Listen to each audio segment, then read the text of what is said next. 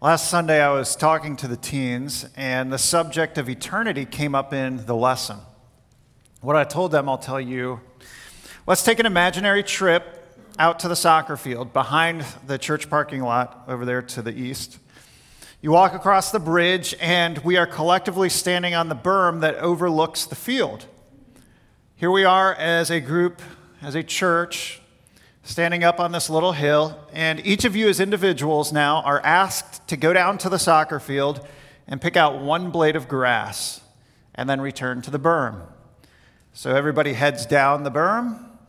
They find themselves on the field. They bend over, pick up one blade of grass, and everyone returns with that small blade between their fingers. We're all back up on the berm now. We can see the field. When we look at the blade of grass that's in our hand, we can say that that represents our lifetime, 60, 70, however many years God gives us, 100. But there's still a field in front of us. Every other blade of grass that didn't get touched on that field, still connected to the earth, represents the amount of time that we will spend in eternity. And actually, that would just be the beginning of eternity because we know that eternity is infinite. It's unending in nature. The little blade of grass that you have is life. The field and every other field in West Michigan, every other soccer field, football field, baseball field, every yard, every little strip of grass between the sidewalk and the road, filled with blades of grass. Count them all up if you want. Those would represent lives, if you will, or lifespans, and add it all up together, it's just the beginning of eternity because eternity is by nature infinite, unending. And here we stand with one blade of grass, our lifetime. What are we doing with it? How are we spending it? How we spend it and how we believe now, according to the Bible, is very important. We're given the gospel, we're given the truth of Christ, and what we do in this lifetime determines our eternity. One of the questions that's often in front of us, commercials of investment. And brokers are promising to get you returns. And when the market turns down, there are some investors who say, you won't lose a thing with me. And when the market goes up, you only stand to gain. And in some way, they are trying to sell you on how they can protect your investment, how they can protect your future. And so a question this morning is, who is protecting you? Who's protecting your future? Who is protecting your eternity? Because what we find in Scripture is that there is an enemy that each one of us faces, an enemy who is much greater than us, seeking to destroy us, seeking to destroy our faith and our salvation. We need someone greater than our enemy to secure us and to protect us, and this psalm points us to the greater protector. This morning, our psalm is divided into two sections, verses 1 through 12, and we'll spend most of our time this morning on that, and then verses 13 through 20. The first section, verses 1 through 12, we could say is this. Point number 1, I should praise God because He is the stronghold of my soul. I should praise God because He is the stronghold of my soul. Now, what you see in verses 1 and 2 is a clear practice of praise from David.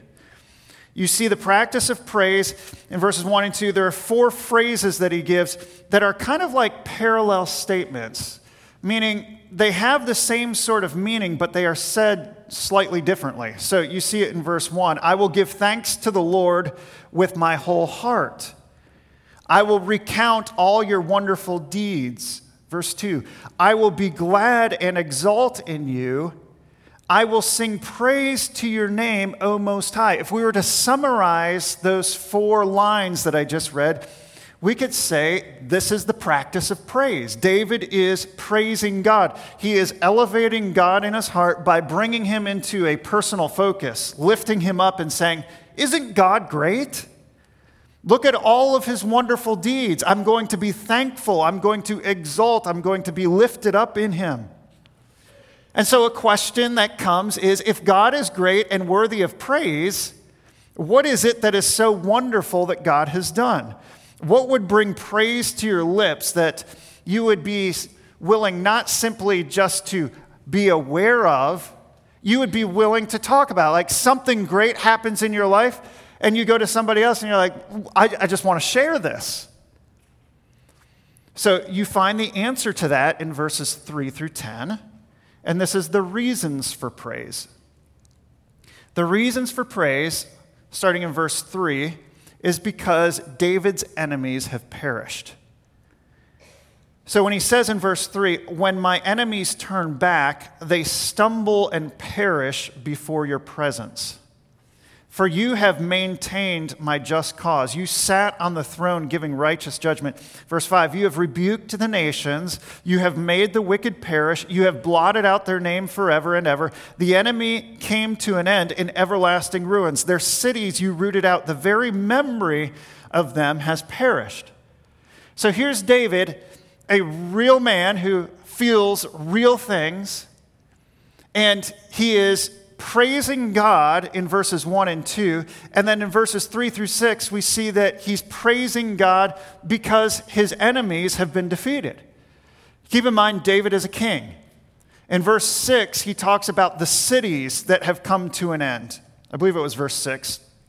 These cities. So David is a king, and the Philistine cities, the Canaanite cities, the surrounding nations that are around him, they are a constant threat to his existence.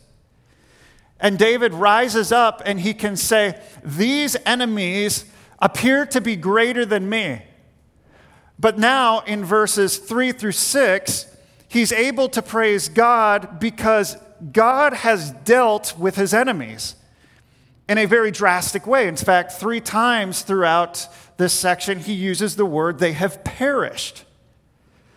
They've perished. They're done. They're completely finished.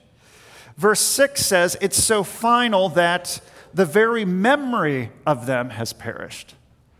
I mean, wouldn't that be nice, where you don't ever have to wake up in the middle of the night and stay awake because that thing that won't get out of your mind, that thing that somebody said, or that challenge that you're facing, and it presents itself as an enemy, is taking up your mind at 3 o'clock in the morning, and you're wishing that whole even thought would just be done.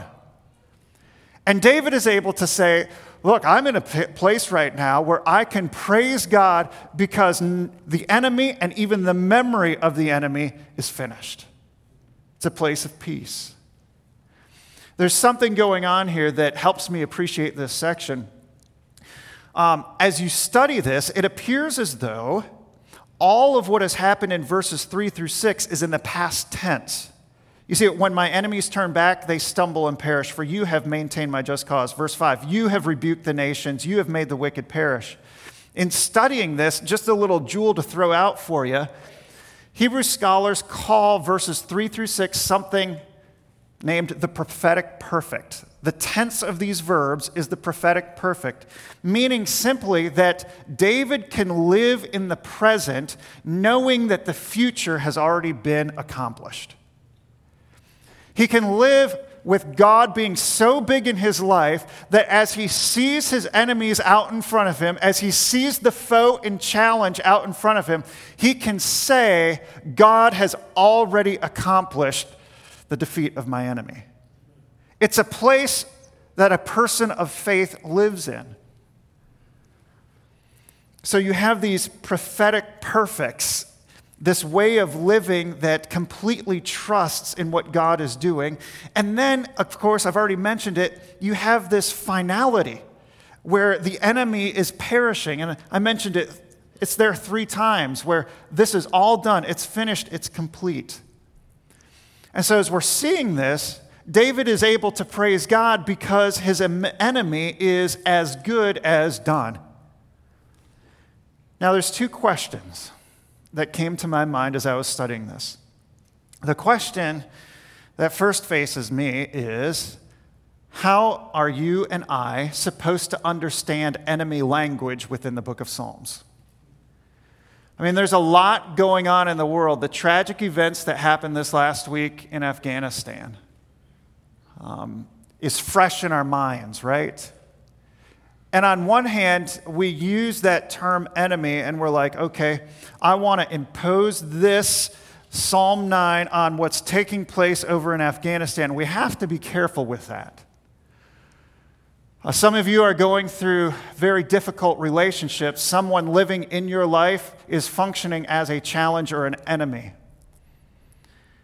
And you're tempted to impose this strictly on that person and say, God, I want you to bring me through verses 3 through 6 where even the memory of that person perishes. Some days that would be pretty nice, wouldn't it? How are we supposed to rightly understand the term enemy, especially as you continue throughout Scripture? It gets a little challenging, especially when you come to the New Testament, right? Remember the Sermon on the Mount. What are we supposed to do with our enemies? Pray for them, bless those who persecute you. Paul picks this up in Romans 12 with a few passages there, where he says, bless those who persecute you, bless and do not curse them. Repay no one evil for evil, but give thought to do what is honorable in the sight of all. Beloved, never avenge yourselves, but leave it to the wrath of God. Kind of a surrender to the Lord picture that's taking place with the person that has hurt you. You have to understand that this was written in a particular era when God's people were under the rule of a king whom God had appointed. Israel has a king. They didn't start off with a king. God was their king. They grumbled and complained and said, we want to be like the other nations. We want to have a king that rules over us. It wasn't a good request. But God granted them this request. He gave them a king. King Saul started. That wasn't too great. And along comes King David, the best, the most notorious king in Israel's history. David is, in a sense, God's representative for the people. As God was king over the people, they said, God, we don't want that. We want somebody whom we can see. And so God says, okay, I will give you a king who represents me. And this is how the king is positioned in Israel. The king represents God and his authority here on earth. So a big part of how David sees his enemies is that they are God's enemies. They stand against the representative of God, and in standing against this representative king, they have chosen to stand against God himself. So when you read the enemy language in the Psalms, you need to realize that these enemies are primarily enemies against God and against God's people, the church of Christ today. We have to see that this is an attack against God and God's people, which leads to another question. If this is how we're supposed to rightly understand enemy language in the Psalms, then who is the ultimate enemy? As you read Scripture from a big picture view, you see a constant enemy of God from the very beginning of creation. You see Genesis 1 and 2, where God creates all things, Adam and Eve. And here comes God's enemy, Satan, and his anti-God wickedness, seeking to unravel God's work, the enemy of God. You move forward through Genesis, and you come to chapter 6, and it's clear that the enemy of God has been working in the lives of people, because as you get to Genesis 6, here's the statement. The Lord saw that the wickedness of man was great in the earth, and that every intention of the thoughts of his heart was only evil continually. You continue moving through the story of Scripture, and you see that God's people are continually under attack, whether it's Pharaoh, who is practicing an ethnic infanticide. Every Hebrew child and every Hebrew boy under the age of 2 has to be killed. God's people are constantly facing an enemy. In Ephesians chapter 6, we come to Paul's discussion about putting on the armor of God, and he says, put on the whole armor of God that you may be able to stand against the schemes of the devil. For we don't wrestle against flesh and blood. And that's an interesting statement because Paul certainly had plenty of physical suffering. But he says we're wrestling against rulers, against authorities, against the cosmic powers over this present darkness, against the spiritual forces of evil in the heavenly places.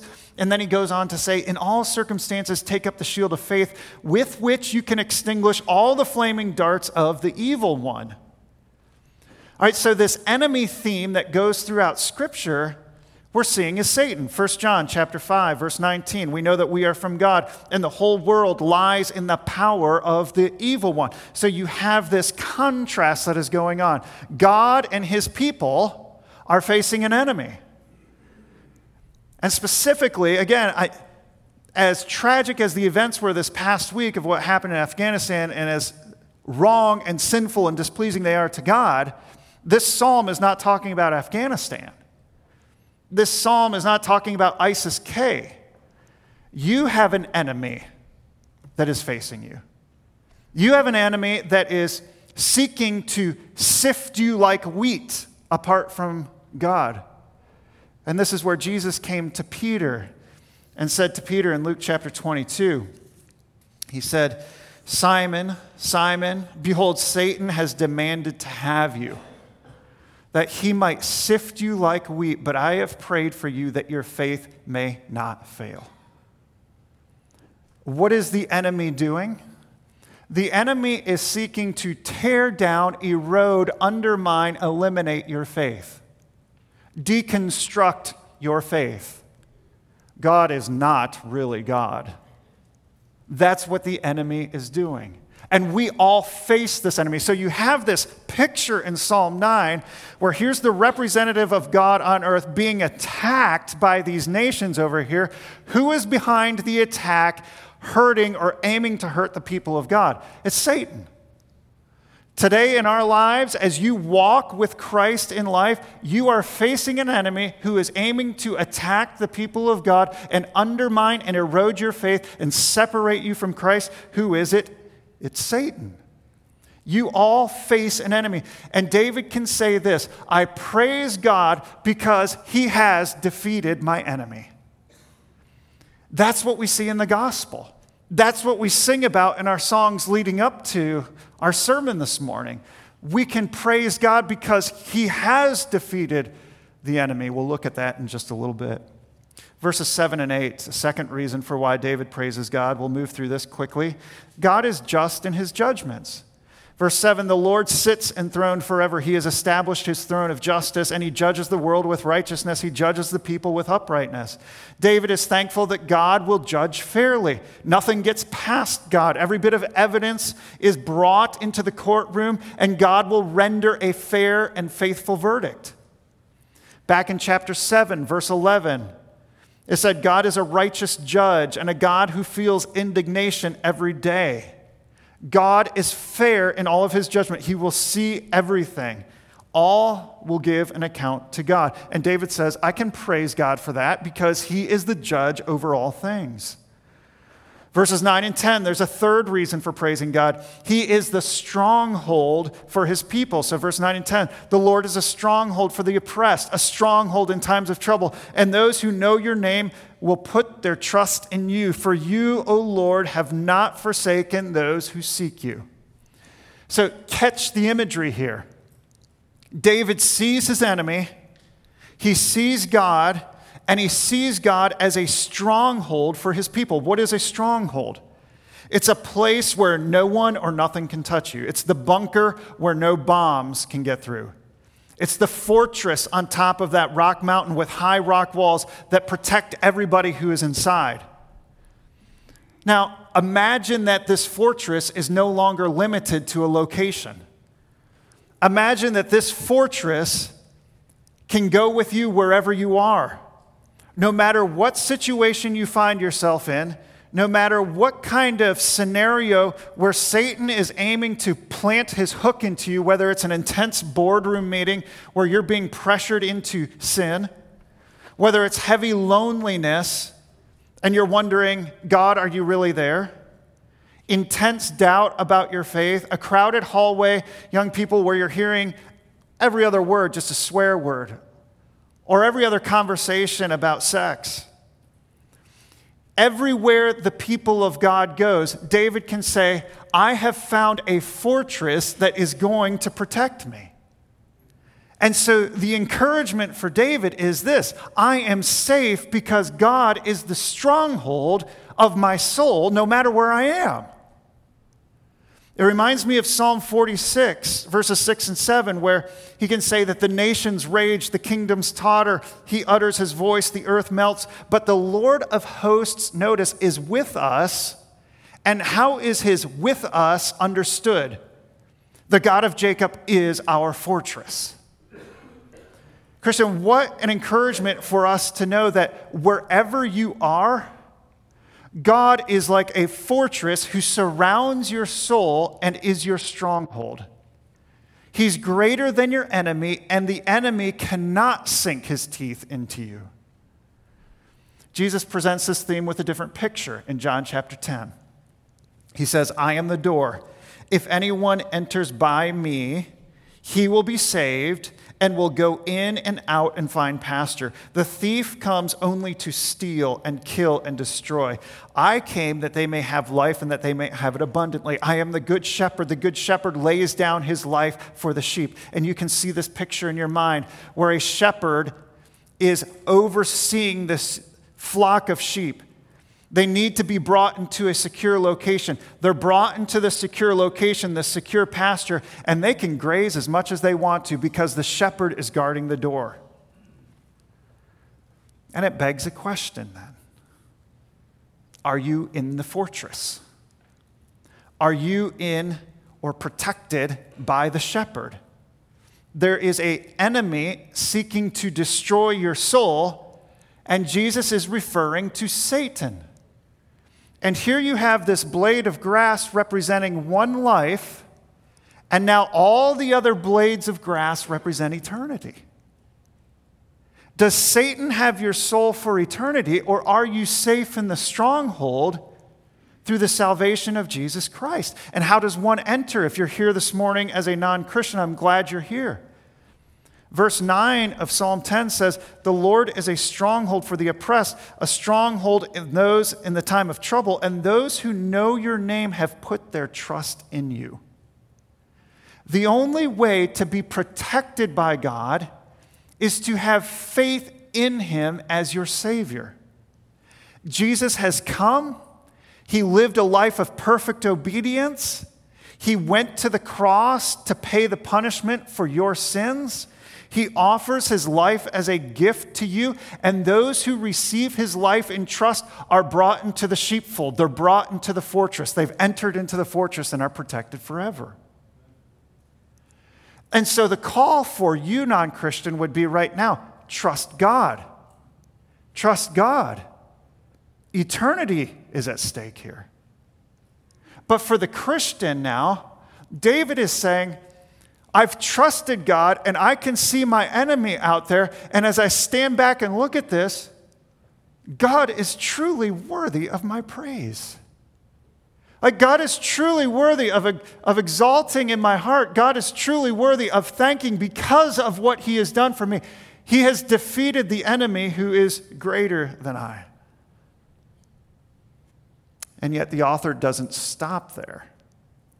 It's kind of strange where he goes next. You see in verses 1 through 12 this continual theme of praise, but notice the shift that takes place in verses 13 through 20.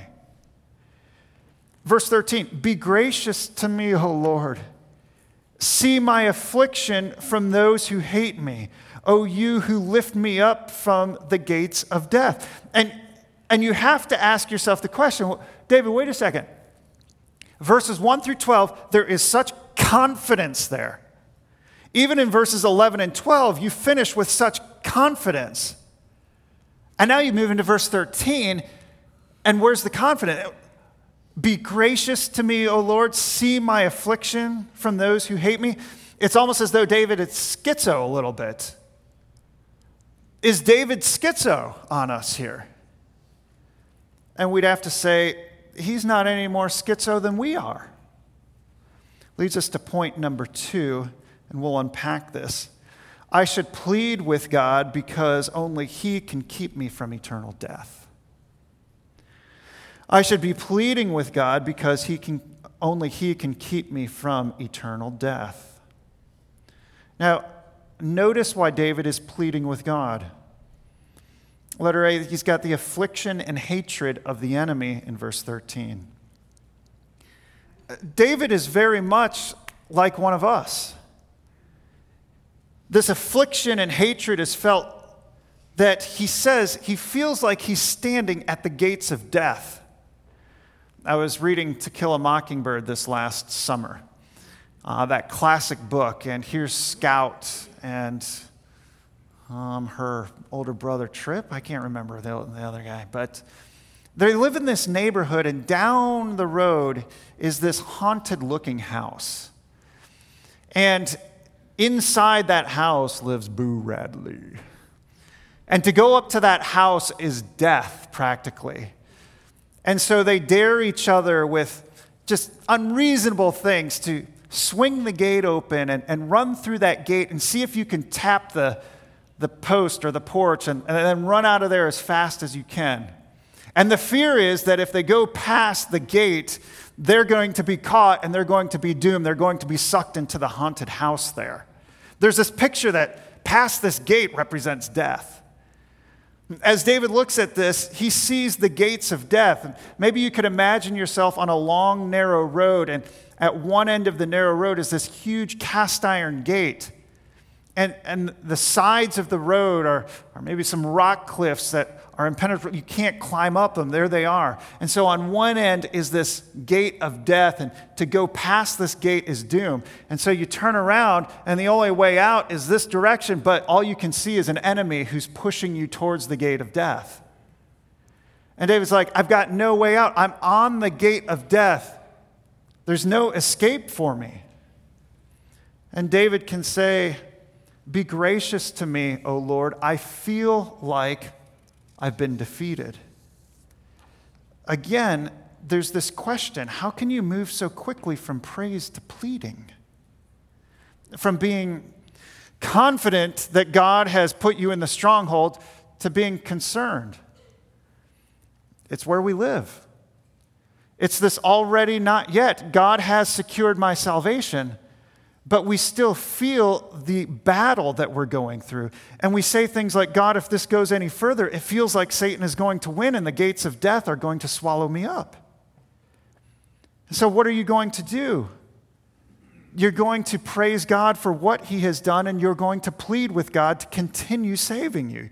You've saved me, but God, I haven't come off the battlefield yet. Keep me going. Verses 15 and 16, he comes back to this theme of victory, the victory of God. We see the nations have sunk in the pit that they made, in the net that they hid. Their own foot has been caught. The Lord has made Himself known. He has executed judgment. The wicked are snared in the work of their own hands. God, you are doing things. You are causing the wicked to fall upon themselves. In verse 17, he says, the wicked shall return to Sheol, all the nations that forget God. Verse 18, but the needy are never forgotten. The needy shall not always be forgotten, and the hope of the poor shall not perish forever. And this is where he comes to the mindfulness of God. The mindfulness of God in verse 18. God will not forget His people. God will not forget you. It's another reason why you can pray to Him when you feel as though you're on the gates of death. God has not forgotten you. God is very much aware of every challenge that you're facing. He is very much aware of the effects of a sinful world. He is very much aware of those temptations, those times where you feel like you are going to be defeated. He has not forgotten you. And so we pray. This leads us to two applications now as we close out the psalm. Number one is this. Every Christian can be hopeful. The church of Christ will live, and the gates of hell will not prevail against it. The church of Christ will live, and the gates of hell will not prevail against it. Earlier in the psalm, verses 9 and 10, David said, "Those who know your name, they put their trust in you. For you, O Lord, have not forsaken those who seek you." There's a lot of doom and gloom in our world today. And it seems as though oftentimes that the church is going to go out like a campfire that's had water poured on it. It seems as though the church is going to die. And here you have David saying to God, "No, God is my stronghold, and those who run in there will be saved." In Matthew 16, verse 18, Jesus comes to Peter and he says, "I will build my church, and the gates of hell, the gates of death, shall not prevail against it." Christ's church, Christ's people, God's people will continue. We can certainly see that Satan, the enemy, is influencing the world with intensifying waves of sin. God is still sovereign over Satan, and he's someday going to bring Satan to complete and final destruction, prophetic, perfect. But for now, Satan is allowed to influence. Verses 13 through 20. The afflictions are happening. And it's tempting for us to think, God, if this continues, the church is going to be non-existent. But oh no, the gates of hell will never prevail against God's people because the stronghold is greater than the enemy. The greater that the darkness is, the brighter these lights are that are popping up all over the place, called churches. Our teens just came back from Salt Lake, where biblical Christianity is just poking through like lights through a dark canvas. Here pops up a church. There pops up a church. There pops up a church. In the Middle East, China, and the Far East, people are coming to Christ and their lives are being changed. In Africa, the gospel is spreading. It's going to all parts of the earth. It will go to all parts of the earth because the Bible says that before God, people from every tribe, tongue, and nation will be before the throne. So you have this great enemy, and now you have this greater stronghold, and God is saying, I will protect my people. The gates of hell will not prevail against the church.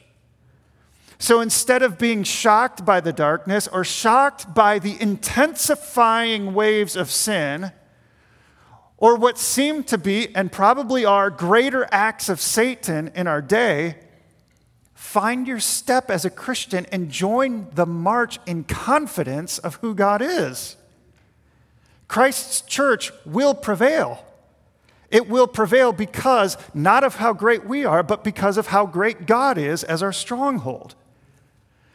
So here's Martin Luther expressing this in song. A mighty fortress is our God, a bulwark never failing. Our helper he, amid the flood of mortal ills, he is prevailing. For still our ancient foe doth seek to work us woe. His craft and power are great, and they are armed with cruel hate. On earth among us, we don't have an equal to Satan. So then he asks, did we in our own strength confide?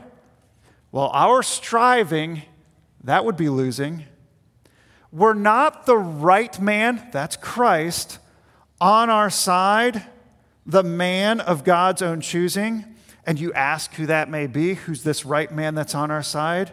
Christ Jesus, it is he, Lord Sabaoth, The Lord of hosts, the mighty warrior who goes out for his people is his name.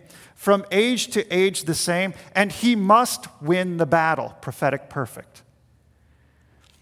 And though this world with devils filled, verses 13 through 20, should threaten to undo us, we will not fear. For God has willed his truth to triumph through us. The prince of darkness grim, we tremble not for him. His rage we can endure, for lo, his doom is sure. One little word shall fell him. That word, above all earthly powers, no thanks to them. That word abideth. The Spirit and the gifts are ours through him who with us sideth. So let goods and kindred go. Let this mortal life also. The body, they may kill. God's truth abideth still. His kingdom is forever. And so, Christians, you can go on praising God for his provision and continuing to plead with God for his kingdom to go forward, but be hopeful. The church of Christ, the people of God, will live, and the gates of hell will never prevail against it. Application number 2. Be hopeful. Now, number 2, praise and prayer. What we see in this psalm is related to your view of God. Your praise and your prayer is related to your view of God. So verses 1 through 13, highly oriented towards praise. Verses 13 through 20, highly oriented towards prayer. It's all related to how you view God. Low appreciation for God, low view of God, low praise, low prayer life. But the reason why many Christians around the world, even this morning, and in this room can praise God, and even as you dragged yourself out of bed because you were tired and you were feeling the effects of maybe being outside in the heat yesterday, you might be saying, I don't feel like it, but I know it. I know who God is. And so I'm going to gather with God's people. I'm going to participate in praise and prayer. Even though I don't feel it right now, God, I know you are greater than anything. You have a big view of God in your hearts. Continue to cultivate that, folks. We have a lady in our small group who will bring us up to speed on things in life. And she'll often close by saying, it was such a God thing. Like, here's the thing that was going on, and there were so many different components that had to come together, or something happened right at the last moment, and she can say, it's such a God thing. And when you hear language like that, you get a window into somebody's heart knowing, man, they are completely dependent on God. They know that God is big. When David wrote this, God was front and center in his heart. He had a huge view of God.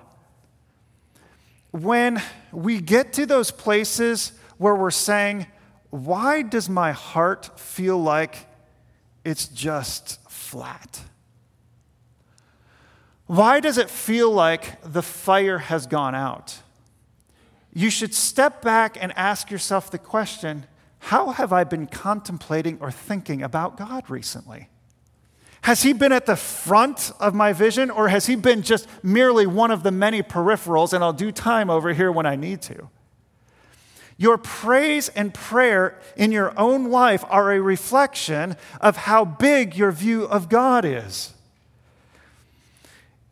This has corporate implications for us. In our corporate gatherings, we often praise God through the vehicle of singing. And it can be a delicate balance, folks, as we talk about, if I can use the term worship, singing, because singing has turned into a very technological event. There are mics that are involved right here. There are screens that are involved. There are instruments that are involved. There's all kinds of stuff that is involved in singing. On one hand, technology and lighting and the right voice blends can really assist us in worshiping God. But on the other hand, here's the tipping point, the danger. Technology, lighting, right instruments can be a deceitful manipulation of getting people excited about something, but God is not really in front of them. The substance, the drive, even the excitement becomes atmospheric rather than God-centric. And I think we all know that there's that, okay, how do we walk through that? Because we have microphones that help amplify voices so that we can hear them, and that encourages me to sing. Is this one of those things where I'm following technology more than may God protect us with that? But this is so important for us as a church. When you come in here in the morning, it shouldn't be, I'm walking into a room and that's where that room is sort of magical. If we go there, we've completely missed the bigness and the greatness of who God is. So we come into this room and we're thinking about who God is, and that's why we read Scripture, and that's why we pray during our singing, because we want our focus to be not atmospheric, but God-centric the whole time. And so God forbid that the substance and the driving motives of our worship and prayer be anything other than the greatness of God. The true worship, the true motive for worship is because God is our stronghold. He has saved us, and He has not only brought us into salvation right now, but He will complete that salvation for eternity. And while we are walking through life, our prayer has implications for how we view God. This past week, Chris and I were burdened to pray for our children in very specific ways, and it was like God was just stirring in my heart. You need to be intentional about praying for your children this week for physical and spiritual protection. Why? Because I know that there's an enemy that is greater than mom and dad. I know there's an enemy that is greater than my children, and that enemy wants to sink hooks into each one of your children's hearts and pull them away. Are we pleading with God, the true stronghold, that He would be bringing our children into faith and showing them how great He is? He is our stronghold. He is worthy of our praise. He is worthy of our prayer. How is your praise and your prayer doing on an individual level? It truly is related to your view of God. And if you find yourself struggling, I'm just not where I know I should be. And this is not some sort of guilt trip, because we all know that we can pray more. But sometimes you recognize, man, my prayer life, my praise life has been a flat line. We must come back to the view of God. He is our stronghold. He's greater than our enemy. And He leads us into His salvation for eternity. All those blades of grass, eternity. Let's pray.